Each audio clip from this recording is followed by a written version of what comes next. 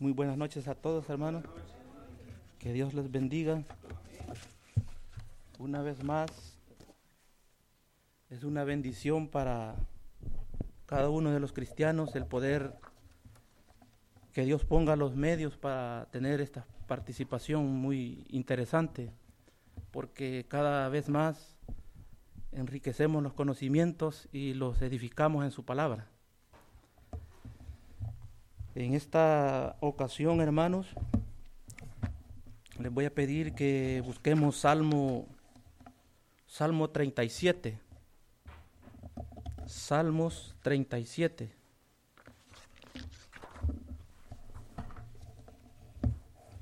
Gracias a Dios que Dios nos concede, ¿verdad?, el poder estar aquí reunidos en su nombre, y su palabra dice cuando hay 2 o 3 reunidos en mi nombre, ahí estoy yo. Esa es una gran bendición, y vemos que Dios está en todo lugar, pero está también reunidos con nosotros. Así sea, amén. En Salmos 37 encontramos este salmo, el encabezado dice: el camino de los malos. El camino de los malos. Pero lo vamos a centrar exactamente en el versículo 25. Todo el Salmo 37 está muy interesante, pero lo vamos a centrar en el versículo 25. En donde el Salmo de David dice. Salmo de David. Versículo 25 dice: joven fui, dijo David, y he envejecido, y no he visto justo desamparado, ni su descendencia que mendigue pan. Es una gran promesa, y es palabra de Dios que nos alegra el alma, nos sustenta el alma. Vamos a estar viendo el tema llamado provisión de Dios en tiempos difíciles. Todos seguramente hemos pasado tiempos difíciles. La humanidad completa, entera, está pasando por tiempos difíciles. La Biblia habla de que estamos tiempos peligrosos. Se habla de guerras, rumores de guerras. La provisión nuestra quizás se va escaseando, pero la provisión es de Dios, siempre de lo alto. Por eso la provisión de Dios en tiempos difíciles.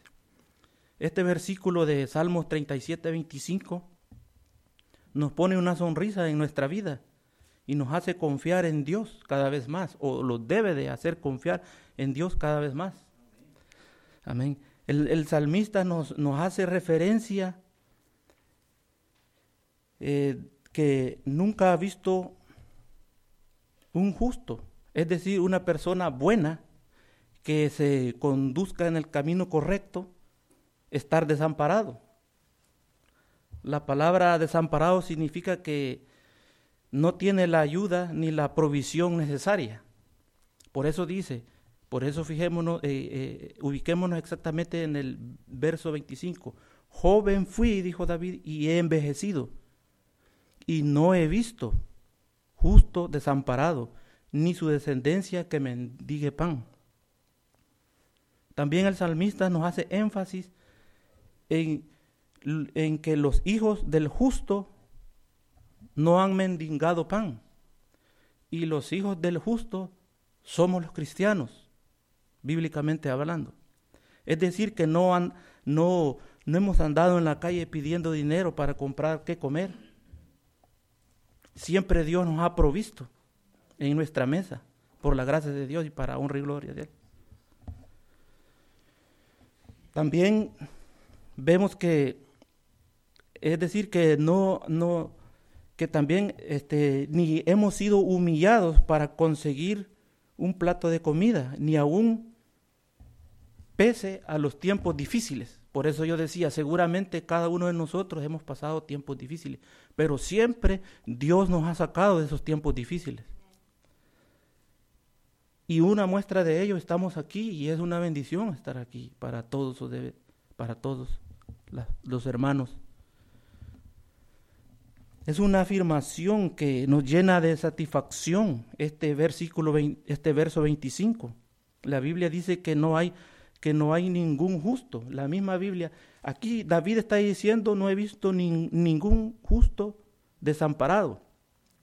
Pero ¿qué pasa si vamos a Romanos 3:10? ¿Qué nos dice Romanos 3:10?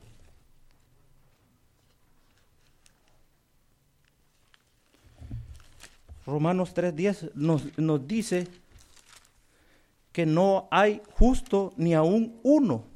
Pero quiero que lo lean, yo ya se lo dije. Dice que, como está escrito, dice, no hay justo ni aún uno. Ni aún uno, o sea, nadie. Eso nos dice la Biblia. Si podemos poner a Jesucristo como el ideal, Cristo es nuestro ideal, pero si lo ponemos como nuestro ideal, ninguna persona es justa, ni mujer ni hombre, sobre toda la tierra. Nadie es justo. Justo solo Jesucristo. Entonces, si hablamos de que no hay ningún justo, ¿cómo podemos aplicar eso a nuestra vida? El versículo que no quedar desamparado de Salmos 37:25, entonces en son de pregunta no aplica para los cristianos, porque dice que no hay ningún justo. Entonces allí como que sí hay una diferencia, una contradicción. No aplicaría para los cristianos. Pero déjenme decirles, hermanos, esta noche de que sí somos justos, porque por medio de la fe en Cristo Jesús somos justificados, aunque no seamos justos. Ese es el punto, esa es la clave. No, la humanidad, nadie es justo si nos ponemos como ideal con Cristo, pero los cristianos somos justificados por la fe en Él. Así lo dice más adelantito en Romanos 5:1, en donde habla, dice, el resultado de la justificación. Dice, si estamos ahí en Romanos 5:1, dice, justificados pues, dice, por la fe tenemos paz para con Dios por medio de nuestro Señor Jesucristo. Entonces somos justificados, o sea, somos justos, o sea, esas bendiciones están especialmente para nosotros. Aunque Dios bendice a todo mundo, dice, el sol Dios lo proporciona para buenos y malos, pero más para los justos si nos aplicamos este versículo aquí. Entonces, si somos justificados por la fe por la fe en Cristo Jesús, la fe pone en obra el Salmo 27:5. Vámonos al Salmo 27:5, a ver qué nos dice aquí. Salmo 27:5. Vea cómo dice el salmista, inspirado por el Espíritu Santo, cómo dice, porque Salmo 27:5, porque Él me esconderá en su tabernáculo en el día del mal. El tabernáculo es el lugar provisto para Dios.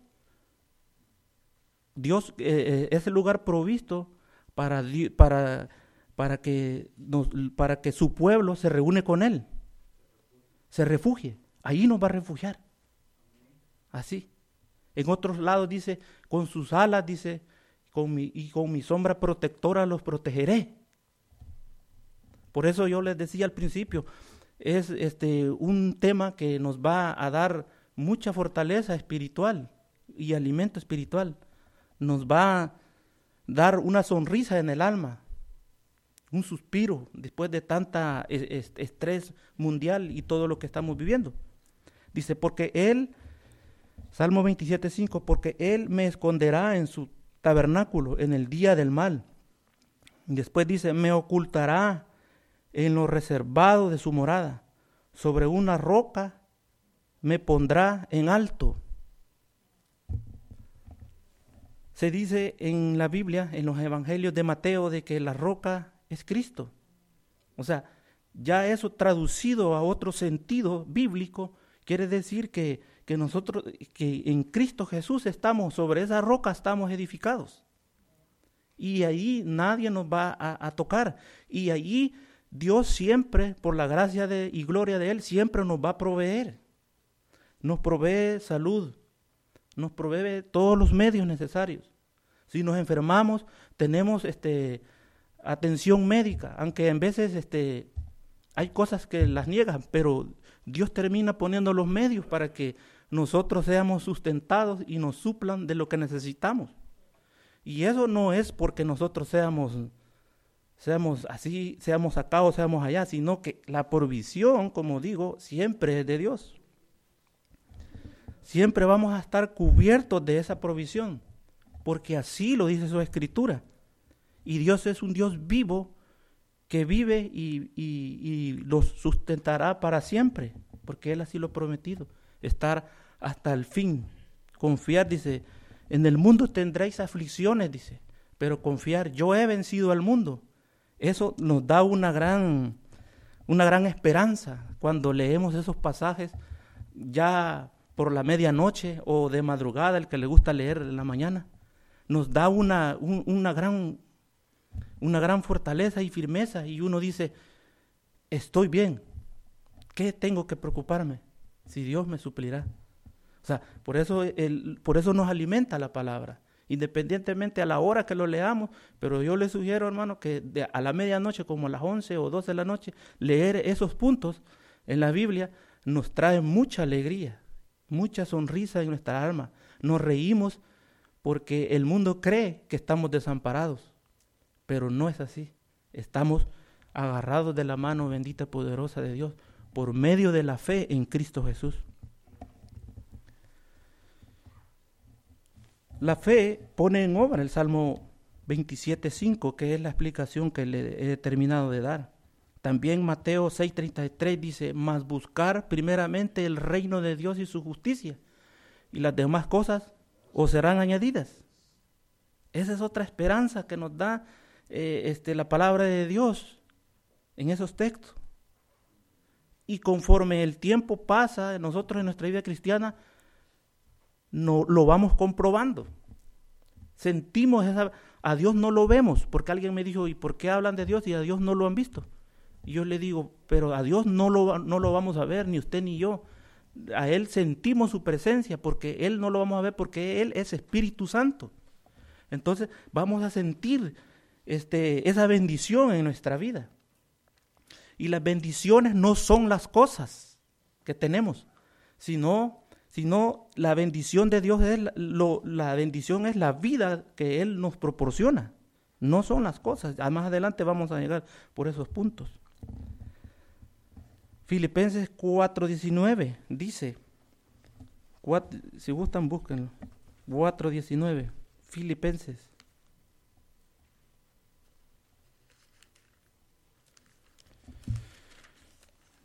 (4:19) dice, mi Dios pues suplirá todo lo que os falte conforme a su riqueza, en gloria en Cristo Jesús.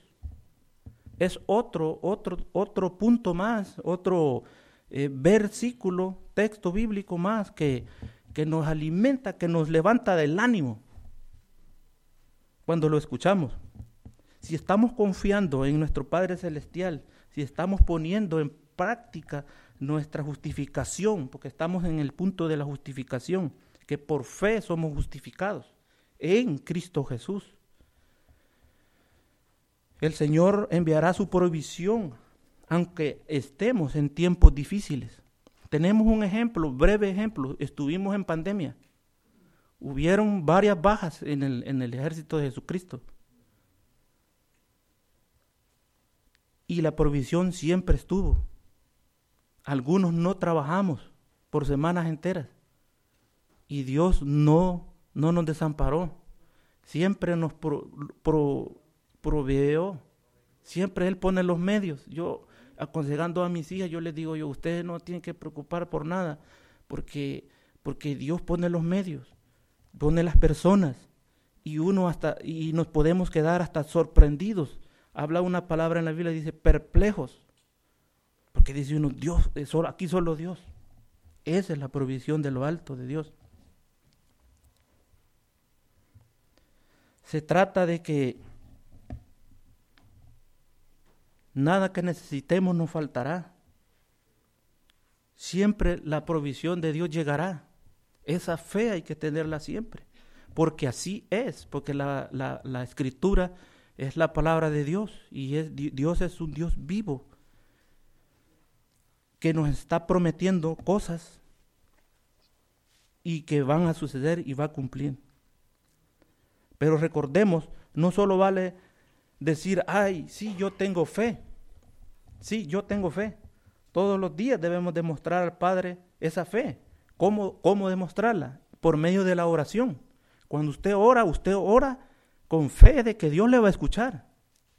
Entonces, por medio de la oración hay que demostrar esa fe y poniendo en práctica su palabra, poniendo por obra su palabra. Algunas veces en las participaciones que he tenido yo aquí dice de que las bendiciones están cerca de nosotros y están cerca.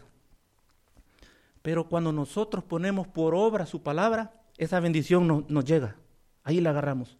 Mientras no ponemos por obra su palabra, la bendición está cerca de nosotros, pero no llega finalmente a nosotros.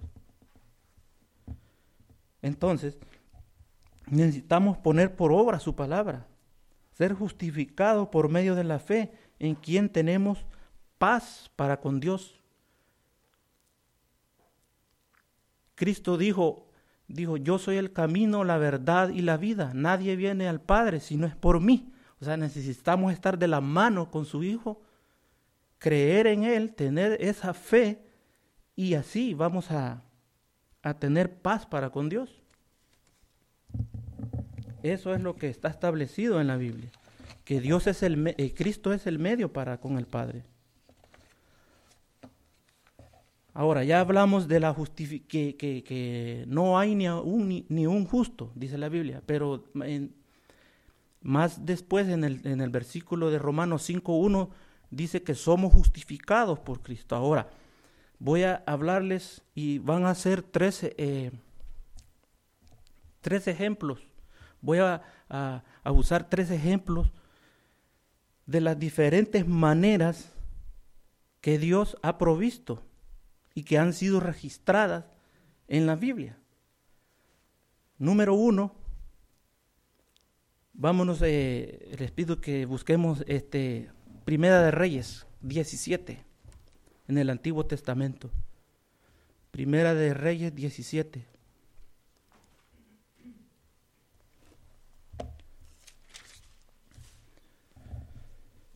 Provisión de Dios en tiempos difíciles. Ese es el nombre del tema. Primera de Reyes 17:1. Dice, Elías predice la sequía. El profeta Elías está prediciendo la sequía. Él predecía la sequía porque Dios le dio esa potestad, pero también él podía orar para con Dios para que lloviera nuevamente, para que dejara de llover y para que lloviera. Y más adelantito, pero no voy a tocar ese punto porque nos vamos a salir un poco. Después él oró a Dios para que llovió fuego del cielo. Pero ese es otro punto, es nada más para hacer mención que era un varón de Dios, que él oraba y Jehová lo escuchaba. Pero aquí predice la sequía en el Primera de Reyes 17, voy a iniciar del 2, dice, y vino a él palabra de Jehová diciendo, Jehová le dijo a Elías diciendo, dice, 3, apártate de aquí y vuélvete al oriente y escóndete en el arroyo de Querib que está frente al Jordán. que está frente al Jordán. 4. Beberás del arroyo, y yo he mandado a los cuervos que te den allí de comer. 5. Y él se fue e hizo conforme a la palabra de Jehová, pues se fue y vivió junto al arroyo de Querit, que está frente al Jordán. 6. Y los cuervos le traían pan y carne por la mañana, pan y carne por la tarde, y bebía del arroyo. Imagínense que el cuervo es un ave carnívoro. ¿Cómo es posible que el cuervo le lleve carne al profeta Elías? Nada más ahí lo que podemos ver que es una intervención divina del cielo. Si el cuervo es tocando algo que sea carne hasta humana, si es posible, se la quiere tragar, porque es carnívoro, es un ave carnívoro. Entonces, pero tuvo que haber una intervención del cielo para poder ser alimentado. Y no le llevaba un tiempo, le llevaba por la mañana y por la tarde, dice. 2 tiempos, estaba bien atendido. El profeta Elías estaba bien atendido, sí, y suplido, y que fuera al arroyo a tomar agua. Imagínense cómo es pónganse a pensar cómo es que el poder de Dios actúa. Y nos ha dejado esto como ejemplo, y al leerlo y al escudriñarlo bien, nos deja a nosotros, lo que les digo yo, nos deja pensativos. ¿Cómo actúa el poder de Dios? Esa es la provisión de Dios. Así actúa la provisión de Dios. Y así es el mismo Jehová que le dio la provisión al profeta Elías, es el mismo Jehová Dios el que nos provee hoy de todo lo que necesitamos, por gracia y gloria de Él. No porque lo merezcamos, eso quiero decir, sino porque por gracia de Él. Entonces Elías tuvo esa provisión. Ahora, fuéramos nosotros, ¿qué pasaría cuando se nos está escaseando la fuente de ingreso o la fuente de provisión? Comienza la aflicción, la lloradera. Y es normal, porque somos seres humanos de carne y hueso. Es normal. Entramos en pánico, en temor, porque todo se nos está escaseando. Vuelvo a lo de la pandemia. Yo me recuerdo en las tiendas, si usted iba a la tienda cuando estaba en su apogeo la pandemia, ¿qué es lo que pasaba? Todo estaba escaseado. Pero más, y no me van a dejar ustedes decir que no, más el papel higiénico y el papel toalla. Yo no sé qué tenía que ver eso, pero eso no había. No había. Entonces la gente entra en pánico, ¿pero por qué? Porque no confían en Dios. Yo a mi esposa le dije, fuimos a la tienda, ya no hay papel. Ahí déjalo, no importa. Ya va a pasar esto. No se lo dije, pero yo dije, ya va a pasar esto. Después nos vamos a quedar sorprendidos. Y eso es lo que pasó, quedamos sorprendidos porque Dios nos proveó. Nos proveó. Encontramos de otras cosas en otras tiendas, pero no de la calidad que nos gusta, pero siempre es provisión. No nos dejó Dios ni llorando ni con los brazos cruzados. Así, Dios proveó. Esa es la provisión de Dios. Exactamente, esa es la provisión de Dios. Fueron los acaparadores los que acapararon todos los productos y ya no fue la pandemia la que nos dejó sin productos, sino que las personas acaparadoras que acaparan todo para sí y para no dejar para otros.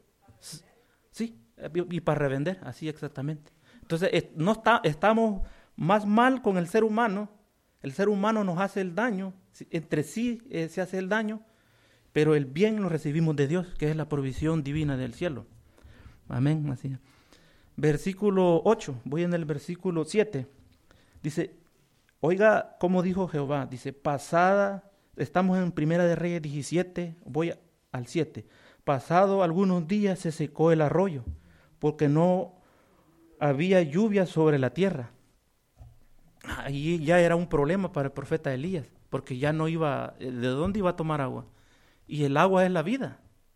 Sin agua yo creo nos secamos, nos comienza a dar calambres, nos comienza a sacudir calambres. Se lo digo por experiencia, no es que yo me esté inventando cosas, porque yo tuve una experiencia y no voy a dar muchos detalles aquí, pero 3 días sin comer y sin tomar agua. Solo imagínense cuándo. Y cuando la lengua sale sin la necesidad de tomar agua, como que se cuelga, se seca. Pero yo me quedé sorprendido. Bueno, no vengo a hablar de mí, pero está bien comprobado que cuando tomé agua, rapidito comencé como a normalizarme.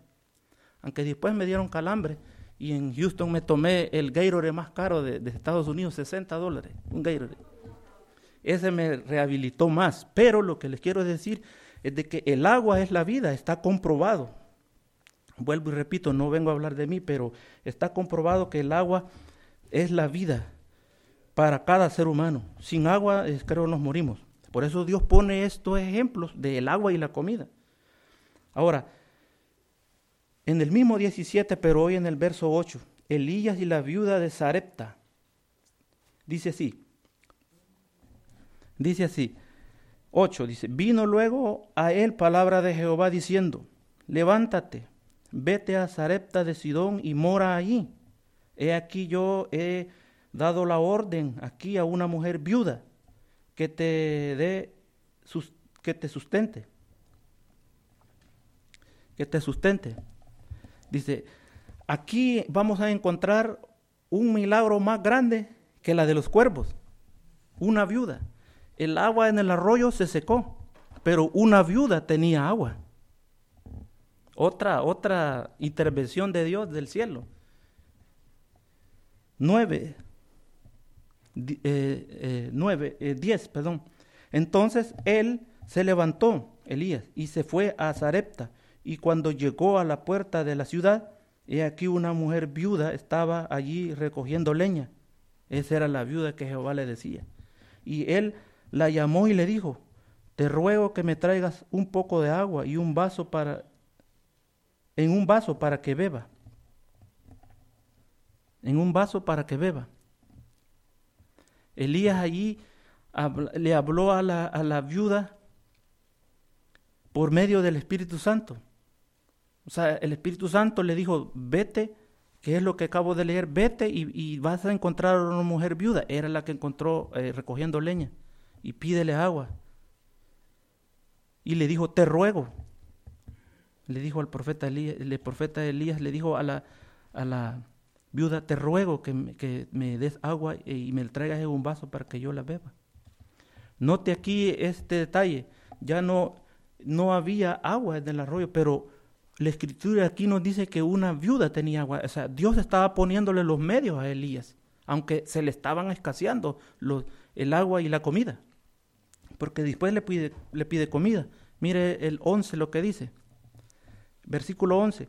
Y yendo ella para traérsela, el agua, él la volvió a llamar y le dijo, te ruego que me traigas también un bocado de pan en tu mano.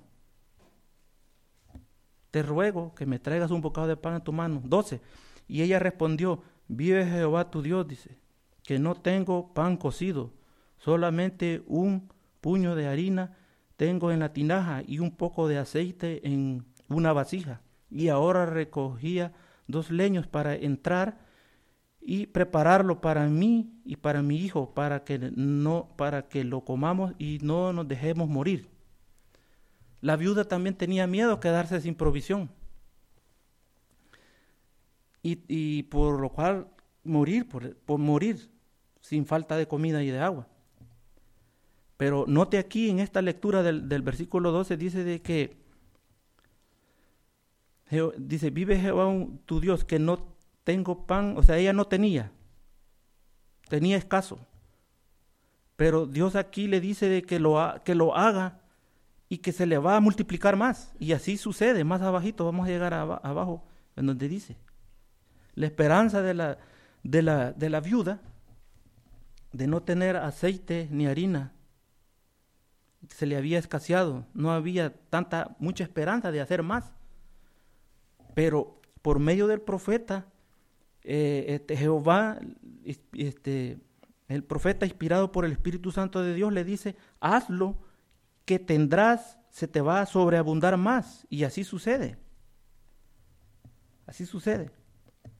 El 13 dice, Elías le dijo, no tengas temor. O sea, ahí como que le dio ánimo a la viuda. no tengas temor. ¿Por qué le dio ánimo? Porque Elías sabía que se le iba a multiplicar si lo hacía, porque Dios así lo estaba de una manera ordenando ya. Elías le dijo, no tengas temor, hazlo, le decía, la animó. Ve y haz como has dicho, pero hazme a mí primero. Estamos en el 13, en el verso 13. Hazme a mí primero, de ello una pequeña torta cocida bajo la ceniza y tráemela. Y después harás para ti y para tu hijo.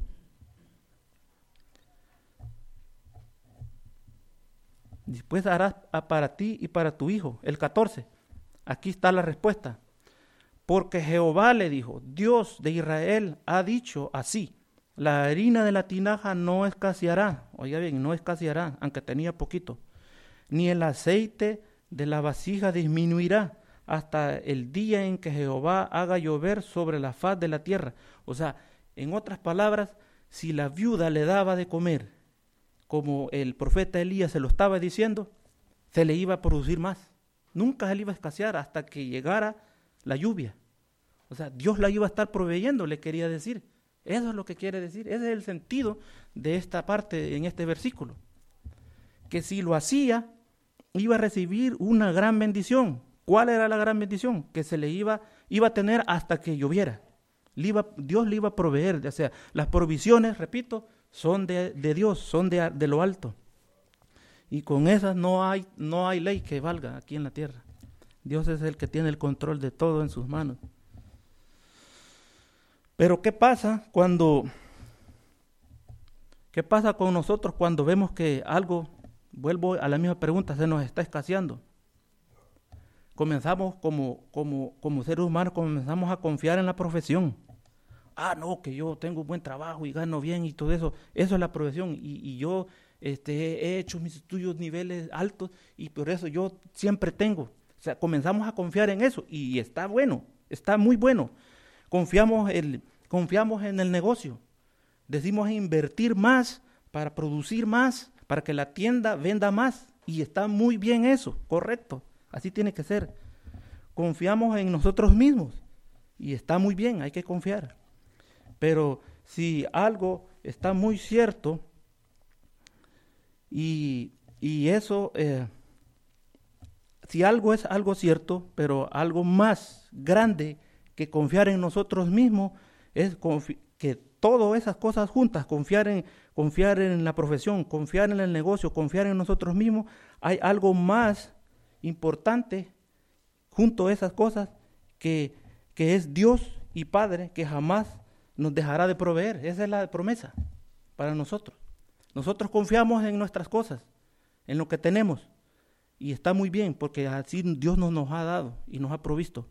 Pero detrás del trasfondo de todas esas cosas hay un Dios que siempre nos proveerá, que es sobre todas las cosas. Amén, así es. Ese es este punto.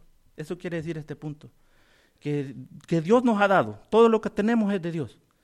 Y confiamos en lo que Dios nos dio. Correcto, estamos bien. Pero hay algo más grande sobre todas esas cosas, que es Dios Todopoderoso, que está en los cielos, que Él jamás los va a dejar de proveer. Amén, así es. Eso es lo que yo les quiero estoy tratando de explicarme para que me entiendan ese punto. Así que es una sonrisa de nuestra alma todo este mensaje de su palabra.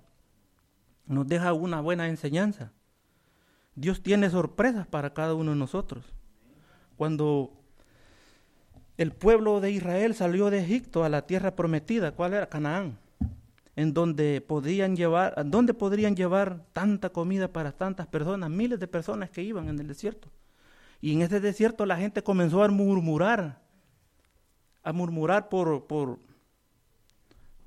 Moisés. Y Jehová habló y dijo, les voy a dar de comer, derramaré pan del cielo, porque he oído que están murmurando para con Moisés. Entonces, es ahí donde les mandó el maná. El maná es semilla y tiene color blanco y sabor a cereal con miel, dice la Biblia. Éxodo 16:35 habla de eso. Tiene color, tiene sabor y tiene apariencia el maná. Es importante que sepamos eso. Son detallitos mínimos, pero es importante. Jamás los ha dejado desamparados Dios. Jamás. Finalizo con el verso 17 y 18. Dice, después de estas cosas aconteció que cayó enfermo, el 15 y el 16. Entonces ella se fue y hizo como le dijo Elías, y comió él y ella y su casa muchos días. Y la harina de la tinaja, 16, y la harina de la tinaja no escaseó, ni el aceite de la vasija menguó, conforme a la palabra que Jehová había dicho por Elías. Allí queda claro de que Dios, lo poquito que tenía la viuda, se le multiplicó. Comió ella, su hijo, y le dio a Elías. Entonces, termino en esta parte de dar esa explicación de que Dios proveyó a la viuda para que proveyera a Elías, y así es como Dios nos demuestra cómo se manifiesta el poder de Él. Amén, así es. Segundo ejemplo en el Nuevo Testamento, Mateo 14:17. Ya algunas veces lo hemos podido leer. Mateo 14:17.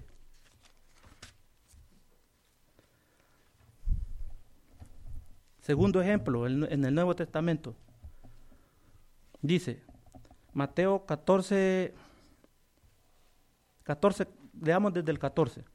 Dice, y saliendo Jesús, vio una gran multitud y tuvo compasión de ellos y sanó a los que de ellos estaban enfermos. Imagínense los milagros que hacía. Cuando anochecía, se acercaron a él sus discípulos diciéndole a Jesús, el lugar es desierto y ahora y la hora ya pasa, ya era tarde. Despide a la multitud, le dijo los discípulos a Jesús, para que vaya por las aldeas y compren de comer. Los estaban mandando que compraran de comer en la calle. Eso estaban haciendo los discípulos, le estaba diciendo Jesús. Y como Jesús es amor, Jesús les dijo en el 16, mire ahí el 16 lo que dice. Mateo 14:16. Jesús les dijo, no tienen necesidad de irse, quédense, les dijo. Darle vosotros de comer. Les dijo Jesús, es la orden de Jesús, darle vosotros de comer. En el 17 dice, y ellos dijeron, no tenemos aquí sino 5 panes, 1, 2, 3, 4, 5 panes y 2 peces, 2 peces. ¿Cómo le iban a dar de comer a la multitud con esos 5 panes y 2 peces?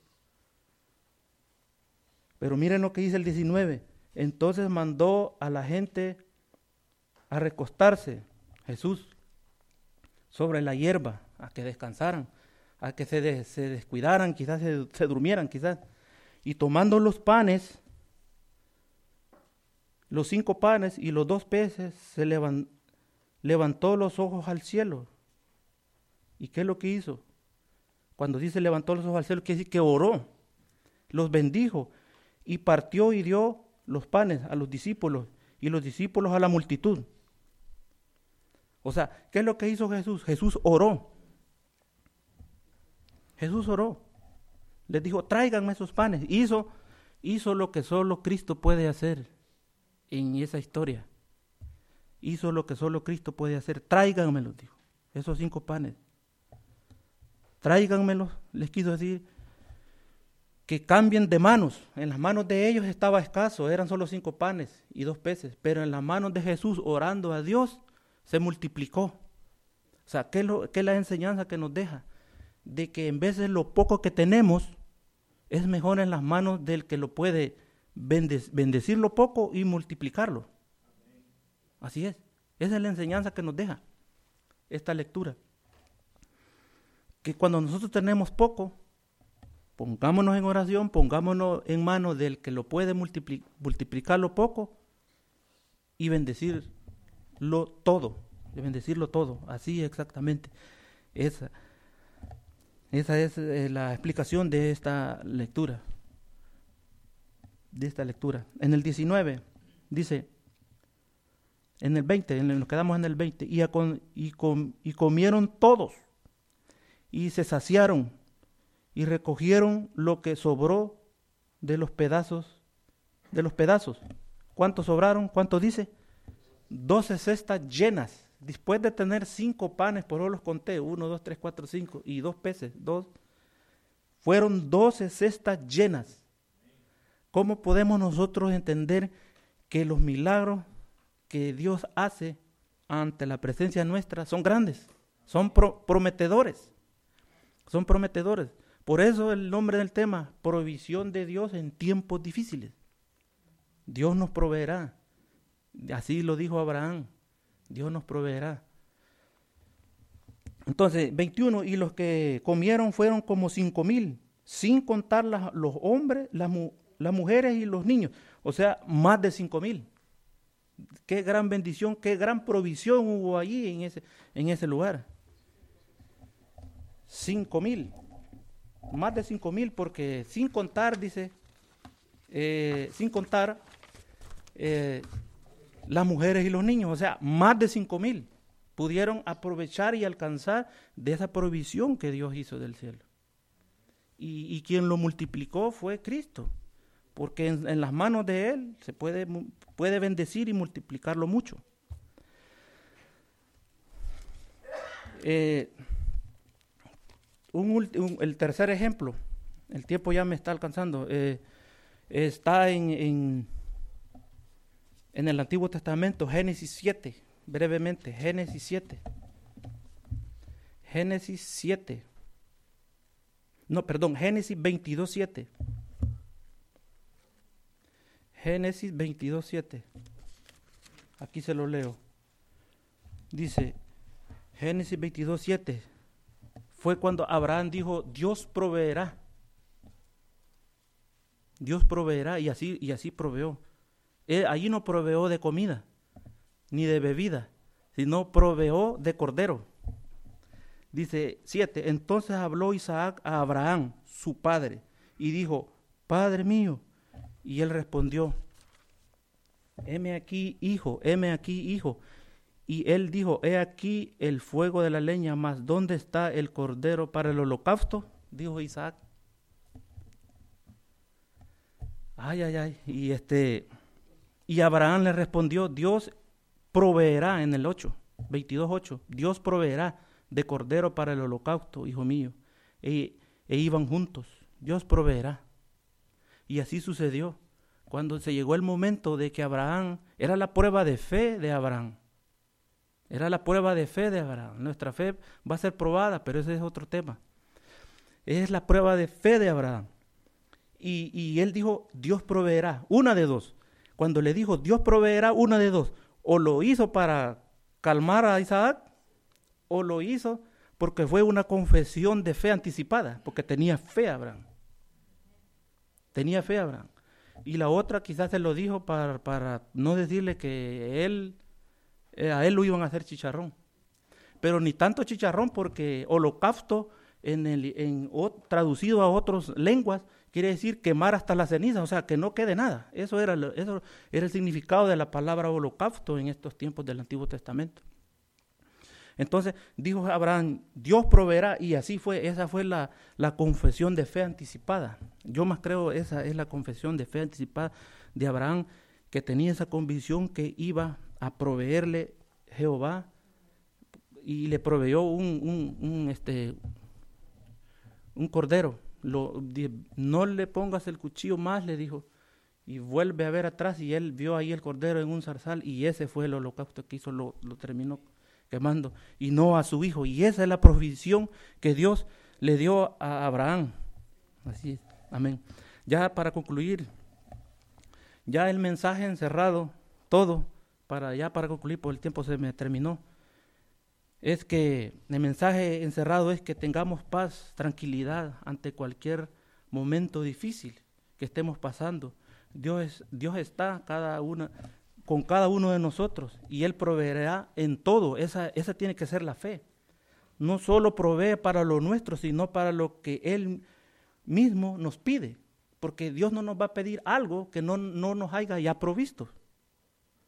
Porque Dios da semilla para que nosotros sembremos. Y de eso le demos. Eso quiere decir, jamás Dios nos pedirá algo que no hayamos recibido de parte de Él. Pues todo es de Él y de lo recibido de su mano de Él es lo que nosotros le damos. Ni siquiera podemos amar a Dios primero, porque Él nos amó a nosotros primero. O sea, nos dio amor para que nosotros le demos amor a Él. O sea, ese es el mensaje encerrado, de que tengamos la tranquilidad, la paz, durmamos tranquilos, oremos y durmamos tranquilos, que en las manos de Él estaremos provistos todos los días de nuestra vida que Él nos pueda prestar.